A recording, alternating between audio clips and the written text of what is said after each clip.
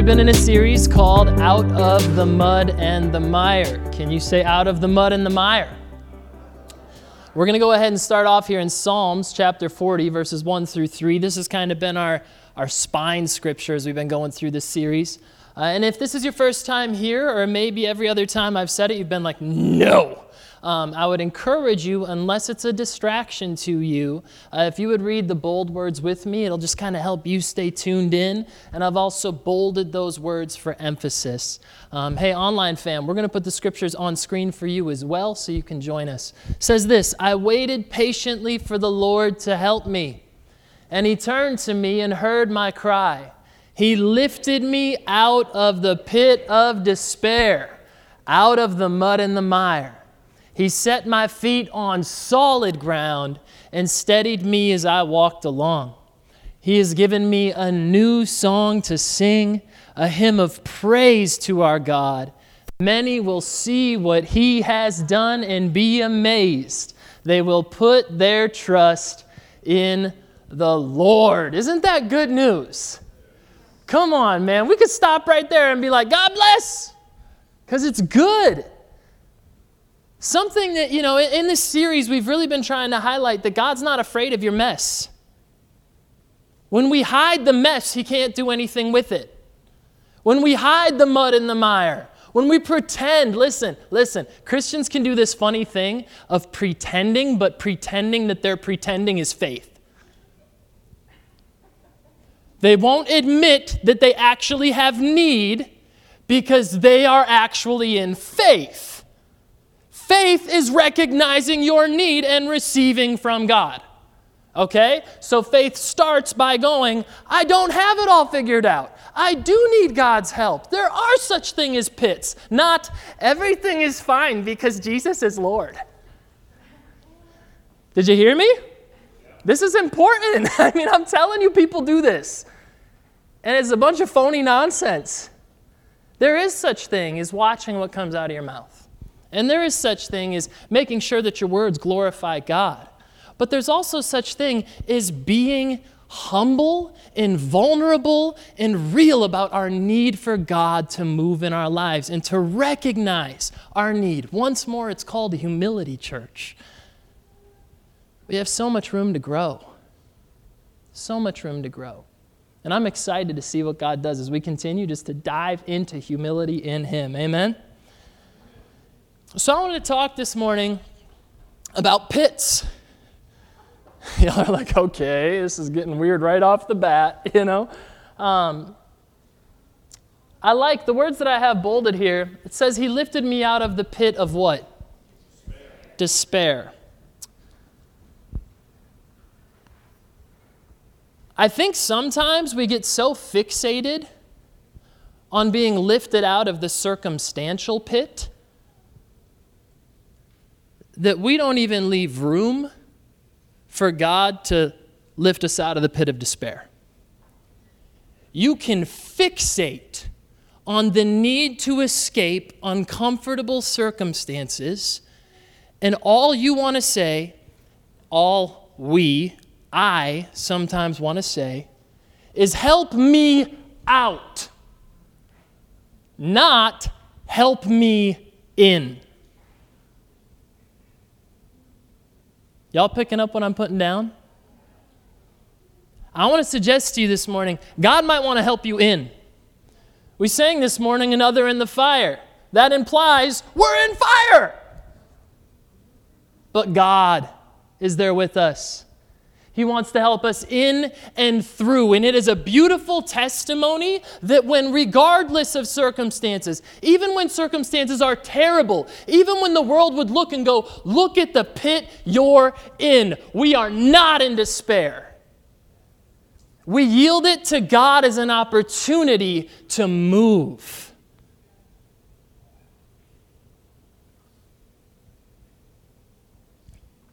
Today's message is called Pits to Pulpits. See what I did there? The pul. You see that? Pulpits. I'm a dad now.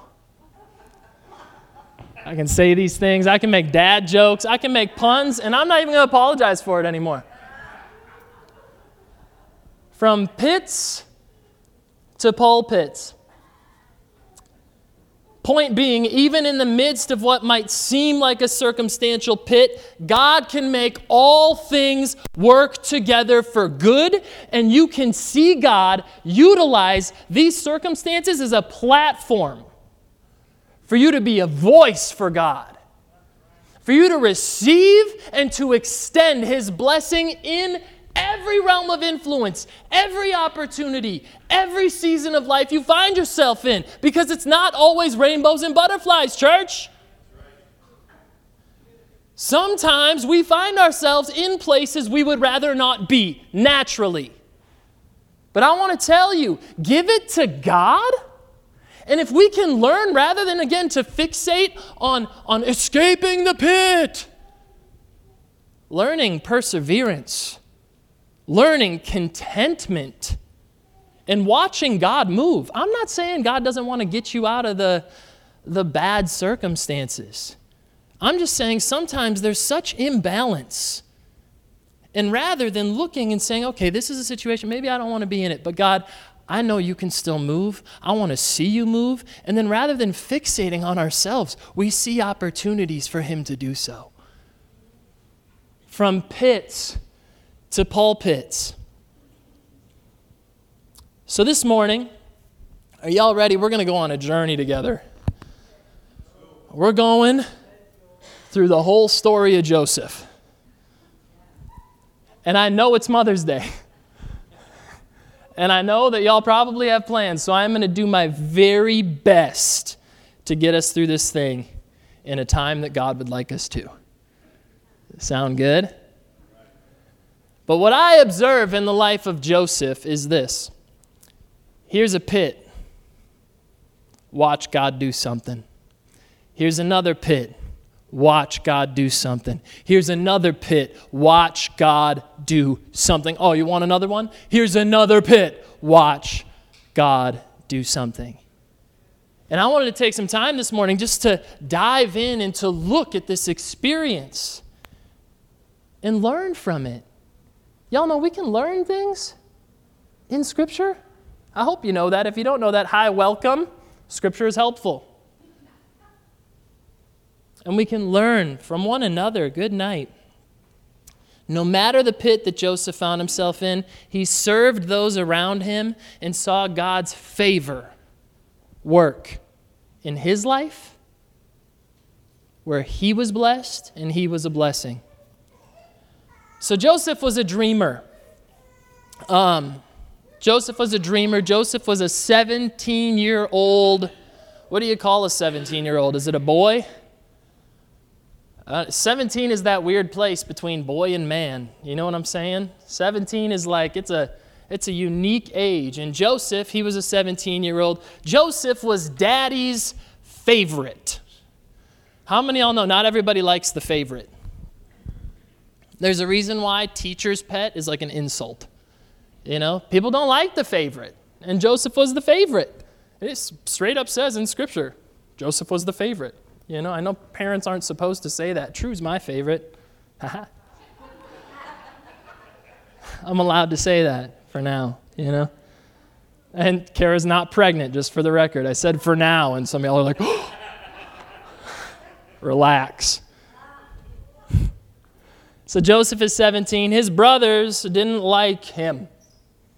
Not only was he the favorite, he was kind of daddy's informant, you know. So what happened, and honestly, I used to look at Joseph and be like, bro, you're just a tattletale. I didn't really like him for that reason. I was like, you're just going out tattling on your brothers. Good for you, Joseph.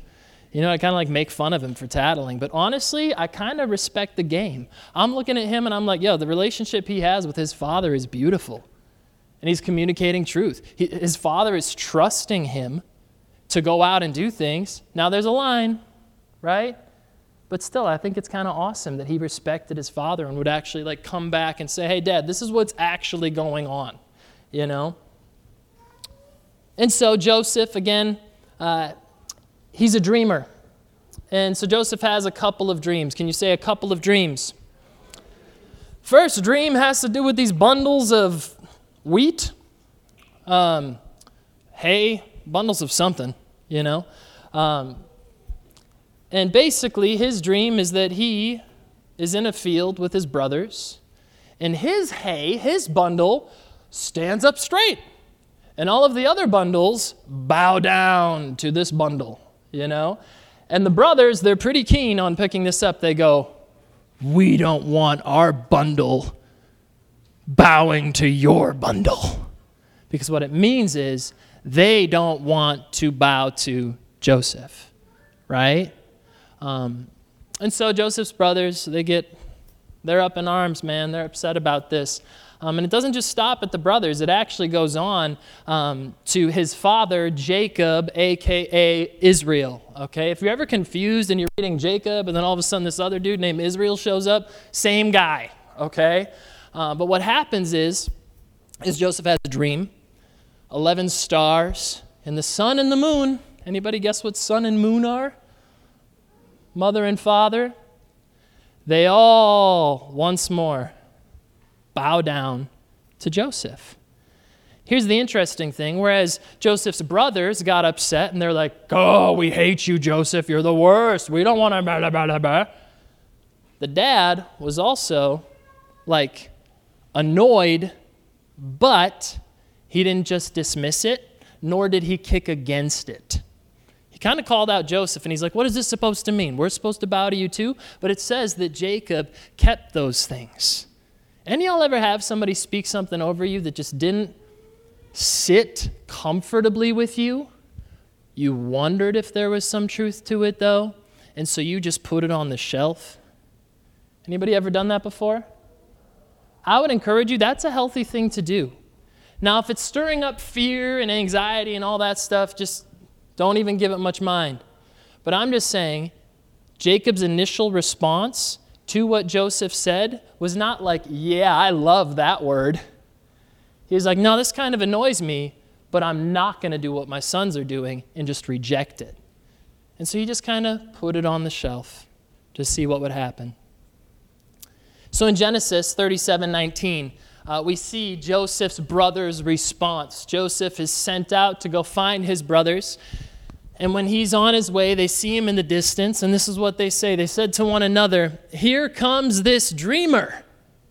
Now then, come, and let's kill him, and throw him into one of the pits, and we will say, a vicious animal devoured him. Then we will see what will become of his dreams. That's where the maniacal laugh happens, you see. Joseph, see what happened. This is extreme. They're talking about killing their brother. That's kind of hardcore, don't you think? And so there's this dude named Reuben, like the sandwich.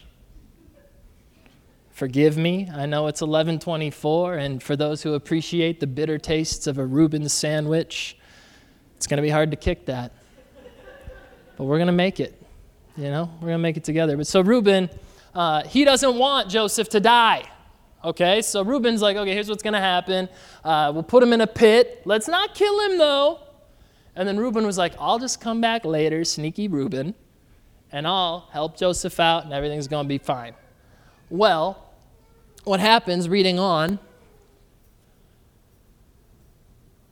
says this. So Joseph is in the pit. Reuben ain't around. It says this, then some Midianite traders passed by. So they pulled him out and lifted Joseph out of the pit and sold him to the Ishmaelites for 20 shekels of silver. So they brought Joseph into Egypt. Meanwhile, the Midianites sold him in Egypt to Potiphar, Pharaoh's officer, the captain of the bodyguard. So Joseph has already gone from one pit to another. First pit, rejected by his siblings to the point of wanting him to die, but they settled for selling him into slavery. Good night. How many of y'all think that's already like, holy moly, he's seeing some hardship? Here's the beautiful thing.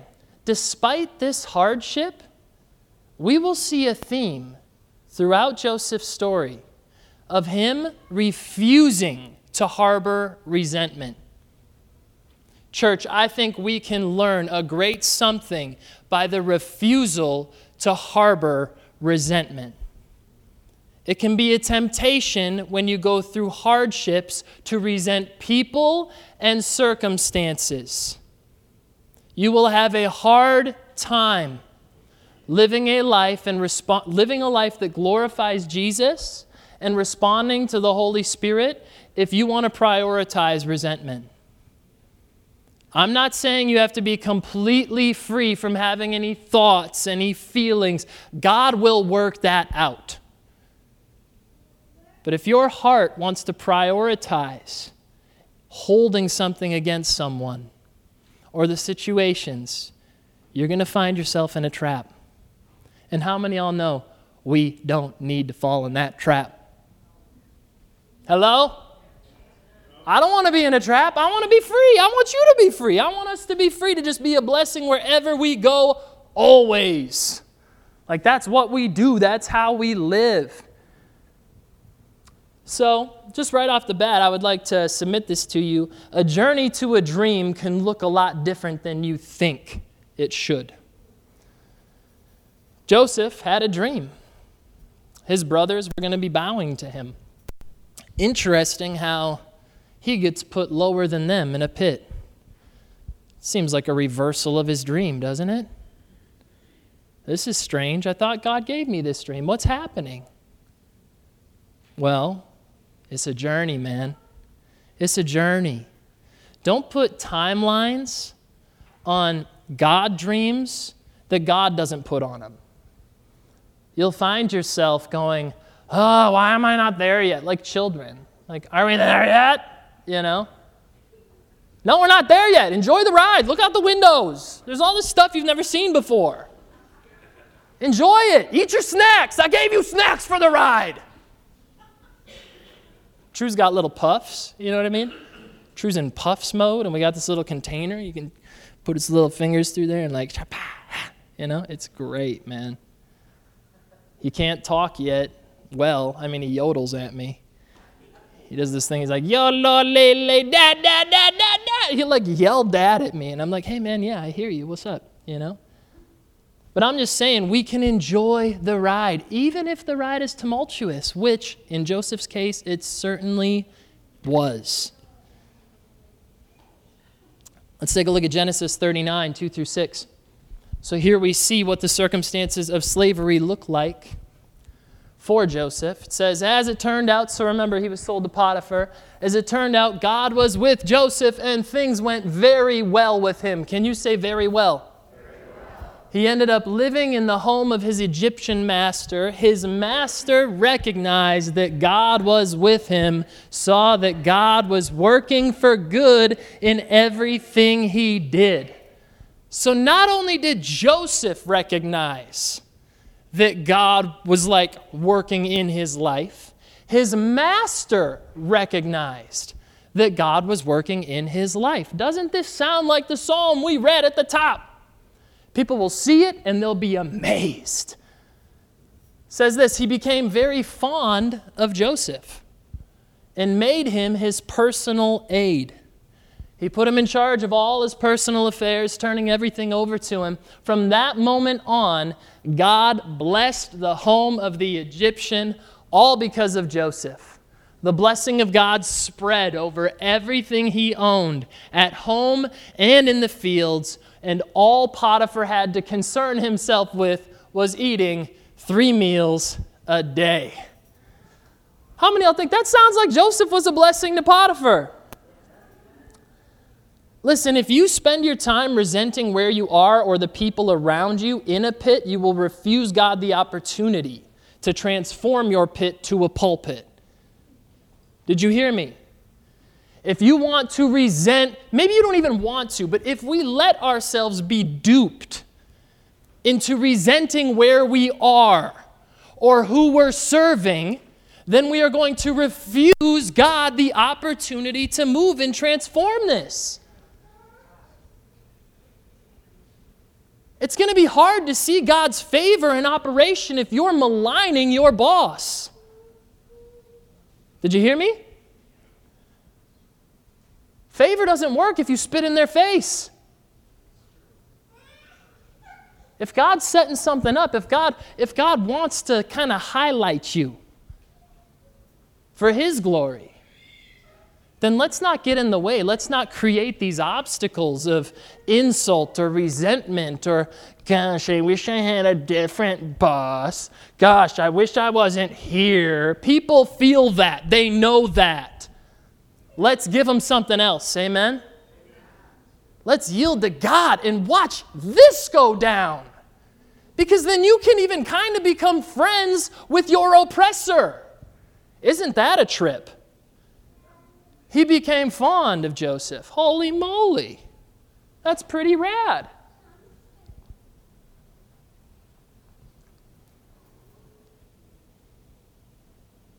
Don't make the people in and around the pit your enemy. They're not. People are not your enemy. I'm going to say that again. People are not your enemy. And even if you're duped into believing that they are, Jesus gave us clear instruction on what to do to our enemies. Love them, bless them, pray for them. Amen? I find it interesting. This is like the most literal example of servant leadership ever. You know? Just like servant leadership, like serving. Leading, but as a servant. I find it so beautiful. So, things are going good.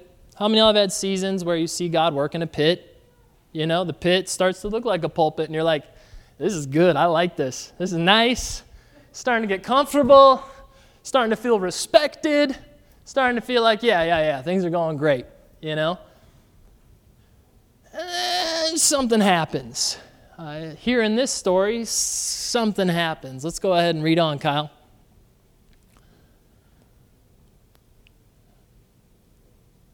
Joseph was a strikingly handsome man, just in case you were wondering.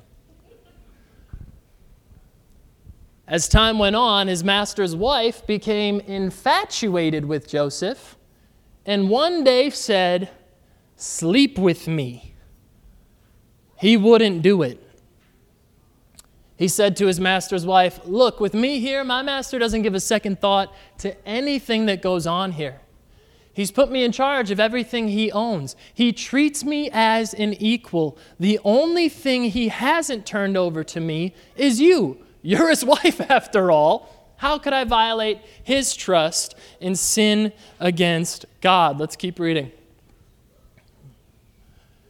She pestered him day after day after day. It's a lot of pestering. Well, he stood his ground.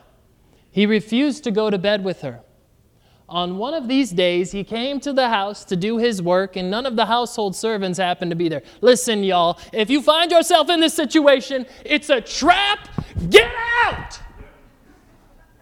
Get out, man! If the lady's pestering you, saying, sleep with me, sleep with me, sleep with me. You walk in and there's nobody there, turn around and run. Before they can get a hand on your cloak, run. But she grabbed him by the cloak. She got it. Saying, "Sleep with me!" Sounds terrifying, honestly. Like, it doesn't even, it's just like, oh my gosh, this is scary. He left his coat in her hand and ran out of that. So he got out of Dodge, respect, you know. When she realized that he had left his coat in her hand and run outside, she called to her house servants, "Look, this Hebrew shows up, and before you know it, he's trying to seduce us." Interesting. He tried to make love to me, but I yelled as loud as I could. With all my yelling and screaming, he left his coat beside me here and ran outside. Do you see what she's doing? She's framing Joseph. Man, listen, hey. People can get upset with you when you refuse their invitation to wickedness. So you might be thinking, well, Potiphar's not going to believe her. Potiphar won't believe the wife. The grace of God is on Joseph. Potiphar is very fond of Joseph. Well, verses 19 through 23. When his master heard his wife's story, telling him, "These are the things your slave did to me," he was furious. Can you say furious? Joseph's master took him and threw him into the jail where the king's prisoners were locked up. Pit, lifted up. Pit, lifted up. Pit. He finds himself once more in a pit.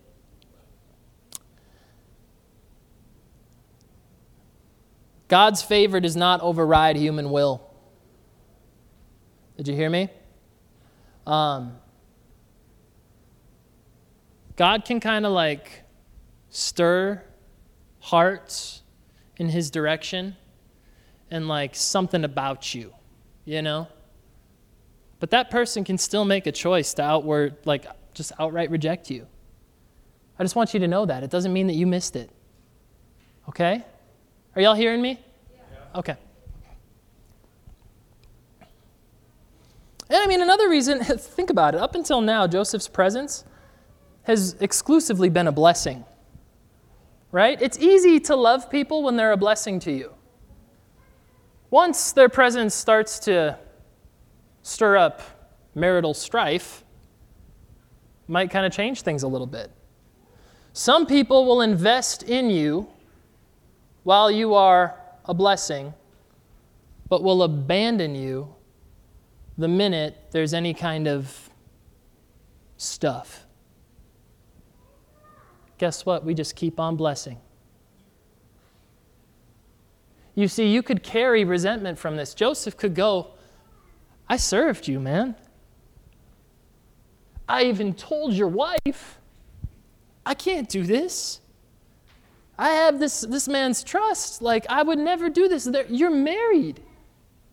How many of y'all think Joseph could really be hurt by this? And how many of y'all think you might carry that kind of hurt into the next pit? Say, "Well, I'm done. Loving enemies doesn't work. Favor doesn't work. Being a blessing wherever I am doesn't work." Joseph doesn't do that. Reading on. Y'all ready? But there in jail, God was still with Joseph. He reached out in kindness to him. He put him on good terms with the head jailer. The head jailer put Joseph in charge of all the prisoners. He ended up managing the whole operation. Does this sound familiar? Like, we just saw this, didn't we? The head jailer gave Joseph free rein. Never even checked on him. Y'all ready? Because God was with him. Whatever he did, God made sure it worked out for the best. Listen, Joseph's story has less to do with Joseph's resilience than it does God's presence. Now, I am not undermining Joseph. Because for Joseph to stay open and to recognize and receive God's presence, to receive it again in another pit, and to decide to be a blessing, instead of saying, "Nope, tried this before, it's nonsense. I'll just end up in another pit, another pit, another pit." He didn't do that. But God's presence, wherever he went, was the transformative factor. How many of y'all know we have God's presence with us wherever we go? He doesn't leave us. He doesn't forsake us. This is why we have the Holy Spirit in our lives. You can thrive in any pit. God can take any pit and turn it into a pulpit, a place where you are a voice, a hand, a part of the body of Christ, expressing his love wherever you go.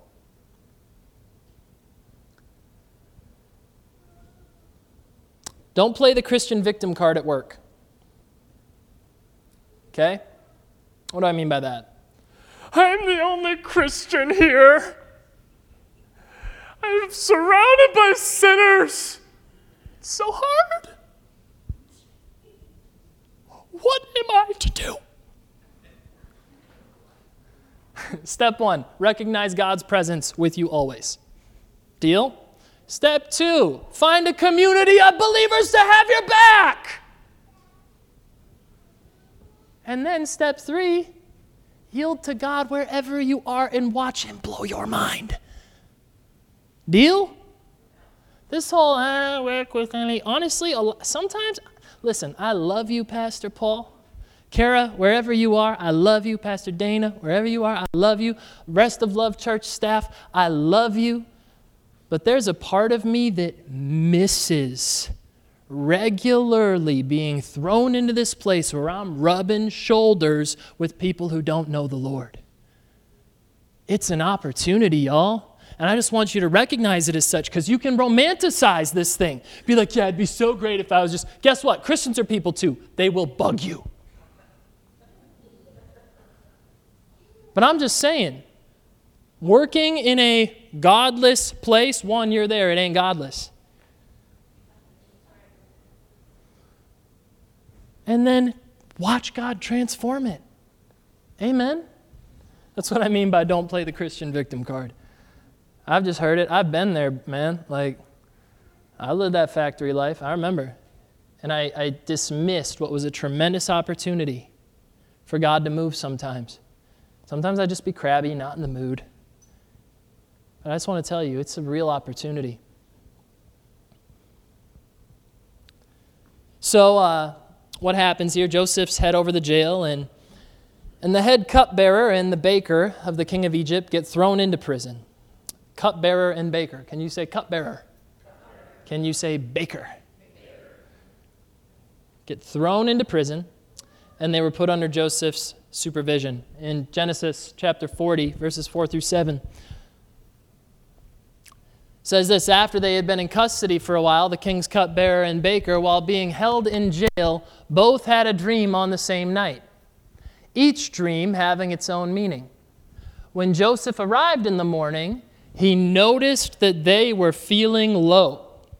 So he asked them, the two officials of Pharaoh who had been thrown into jail with him, "What's wrong? Why the long faces?" If you are fixated on your pit, if you are having a pity party, I'm just going to...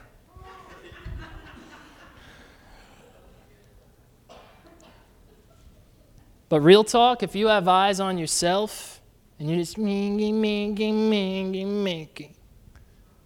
you're not going to notice the long faces. And once more, you will deny God the opportunity to work through you. He wants to.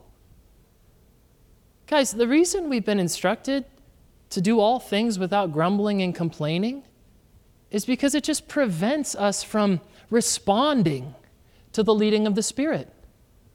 That's what it is.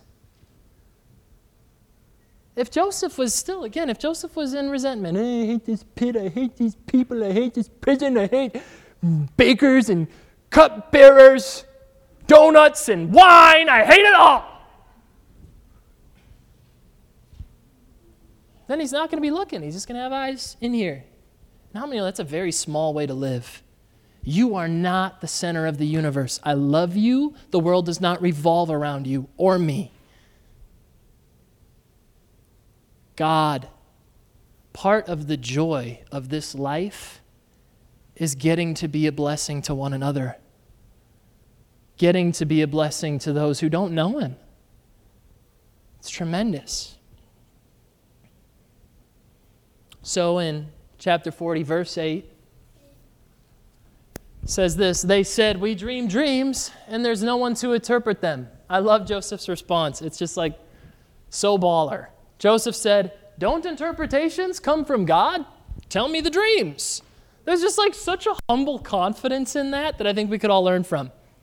We're out and about. We notice a long face. We ask somebody, "Yo, what's going on? How are you?" "Oh, well, I'm in a funk, but it's because my leg hurts and I just can't. I can't even think right. My leg hurts and it's affecting my life." Don't healings come from God? Do you see what I'm saying? But sometimes we go, "Wait a minute, I'm supposed to be one of those kinds of Christians that like prays for people and stuff. And I'm supposed to be led by the Spirit of God. Spirit of God, are you there, Spirit of God?" You know what I'm saying? We make it all so weird. It doesn't have to be. If we're not consumed with ourselves, we'll recognize the long face. You ask the long face, "Why's your face so long?" Maybe not like that. "Excuse me," you know what I mean? Like, "What's with the long face? What's going on?" And they'll tell you what's going on. And guess what? There will be an opportunity for us to yield to the Spirit of God and see God do something. Right? So what happens? Well, Joseph, he interprets these dreams. And unfortunately, the baker, so first let's start with the cupbearer. The interpretation of the cupbearer's dream is, "Hey man, you're going to get reappointed back into your office of cupbearing." And the interpretation for the baker was, "Hey man, you're going to get your head impaled."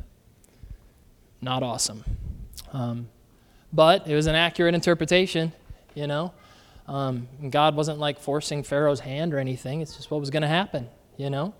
And so what happens? Well, in Genesis 40:23, it says this, "But the head cupbearer never gave Joseph another thought. He forgot all about him." Cupbearer is reappointed back into his position, and he completely forgets about Joseph. How many of y'all think this is yet another opportunity to be thoroughly annoyed? "You forgot me, bro! You forgot me. I bless you, I help you, and you forget me." Again, guys, our action cannot be determined by people's action or response or the way that they treat us. Ever. It has to be just yielding to the Spirit of God. I know it sounds simple, but it can be so. If you don't keep it simple, it's very easy for your attention to get kidnapped and for you to entertain things, for me to entertain things that prevent us from just letting God move. So don't be surprised if the people that you help abandon you. Remember Jesus? Guys, he just wanted to help. Look what they did to him. That's our master. Don't be surprised if it happens to you. So Genesis 41:1. Y'all ready? 2 years passed, and Pharaoh had a dream. How many years? How many of y'all think that's a long time to spend in prison? And that's not even like, that's the additional time after the cupbearer goes back.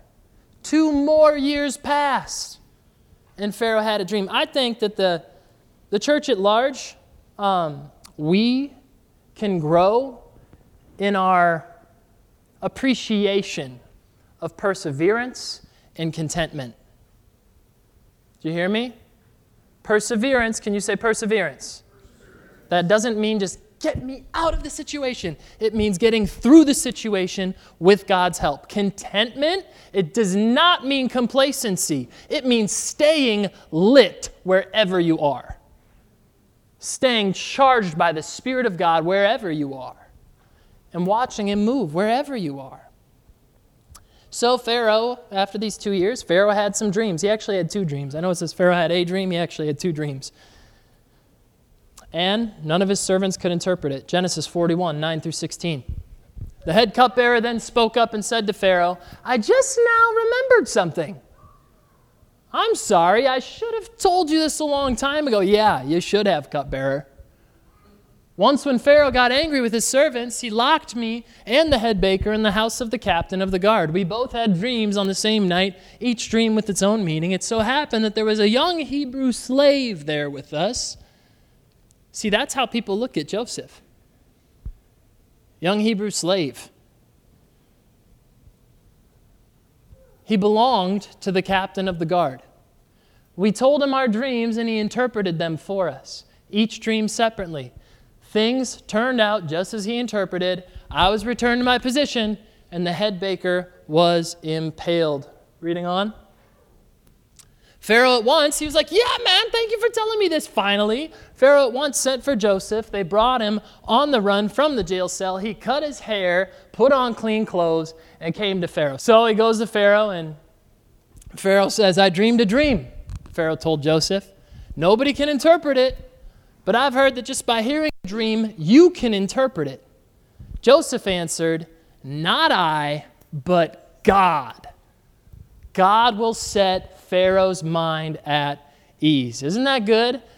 Joseph is confident that God's desire is to help this person who could be seen as Joseph's oppressor. Right? He's like, yeah, God will set your mind at ease. God doesn't want to set their mind at ease. They've been putting me in, I've been in their prisons. I've been serving their commanders. I hope they just stay up all night stressed out about what they're doing to me. God will put your mind at ease. How many of y'all know it says that God causes the rain on the just and on the wicked? Right? He wants to bless everybody. Bless, bless, bless, bless, bless. All we do. Bless.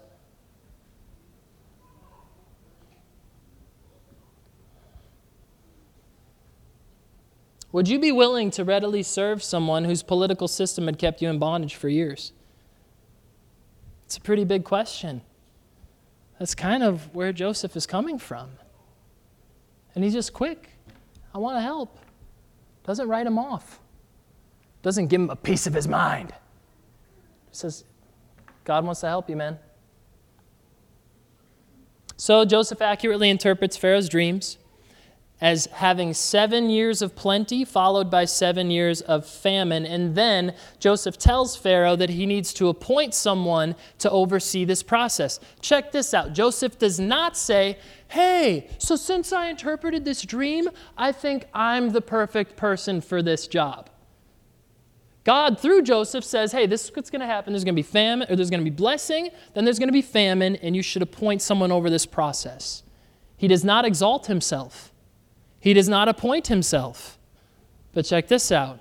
In Genesis 41, 38 through 40, then Pharaoh said to his officials, isn't this the man we need?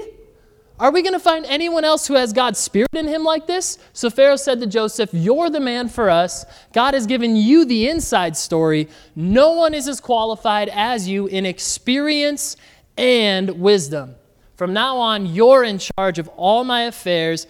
All my people will report to you. Only as king will I be over you. I find it interesting that he references Joseph's experience. His experience. How many of y'all know, Pharaoh certainly can recognize, okay, God speaks through you.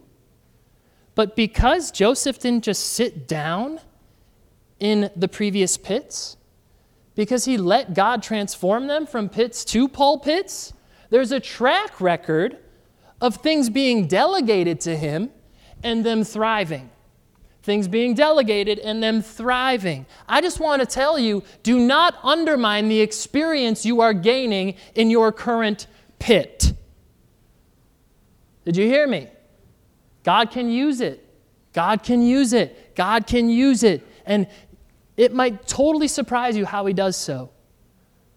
But you might be learning even experiential things right now that can carry over, skills that can carry over in the next chapter God has for you.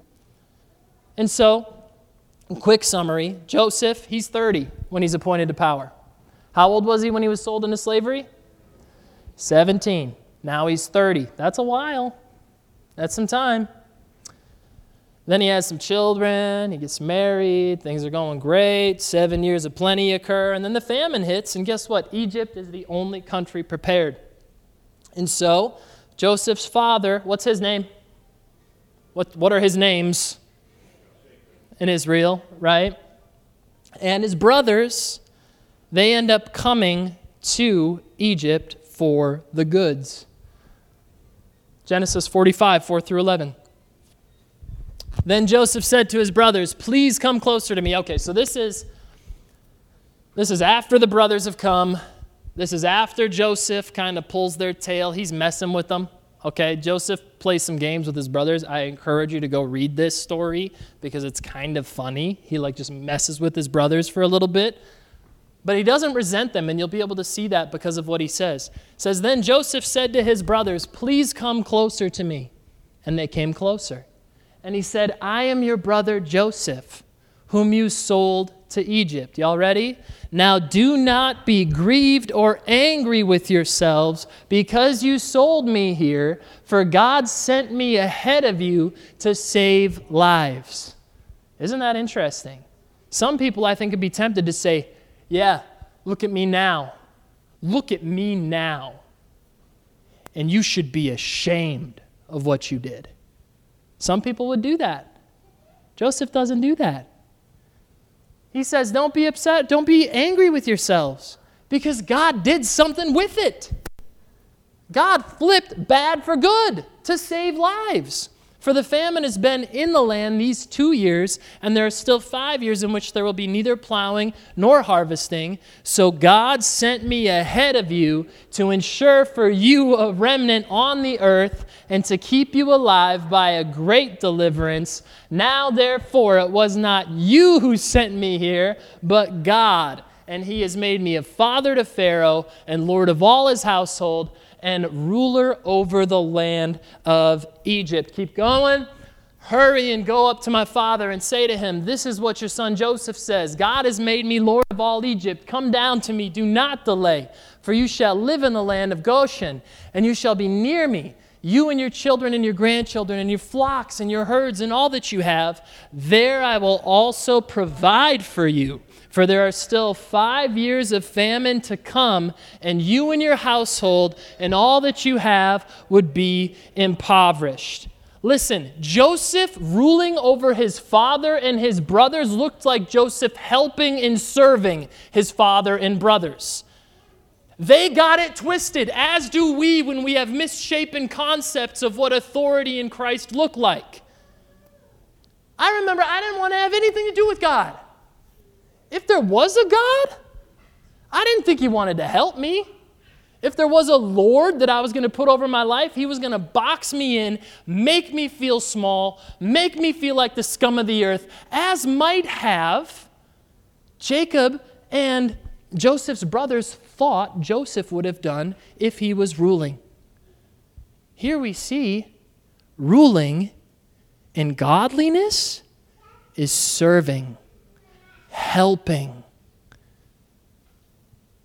And sometimes it's annoying that people have to get to this place of impoverishment to finally be willing to receive, to admit they can't do it on their own. But that's where I had to get, unfortunately, to finally be okay with saying, yeah, okay, I need help, and receiving it. God isn't a tyrant leader that you imagine. He is a loving father who wants to help his children in a drought. Last thing to point out, if Joseph was 17 when he was sold into slavery, he was 30 when he was appointed to his position as Pharaoh's right-hand man. When his brothers went to get Jacob, he was 39. 39. So that's 22 years from when he had this dream to when he saw it manifest. Y'all, 22 years is a while. Don't give up hope. Don't give up hope. And along the journey of getting to the manifestation of the dream, again, recognize every pit is an opportunity to yield to God, for Him to transform it from a pit to a pulpit. If you're willing to receive that, say amen. Hey, thanks for tuning in today. I hope this message was a blessing to you. Yeah, hey, we just wanted to give you the opportunity as well to partner up and plug in to the church by giving. So if you would like to be a part of that and help make this all possible, you can do so by going to wearelovechurch.com/give. You can also plug in, stay in the loop with what's going on at the church via our Instagram and Facebook platforms. So, love y'all. God bless you.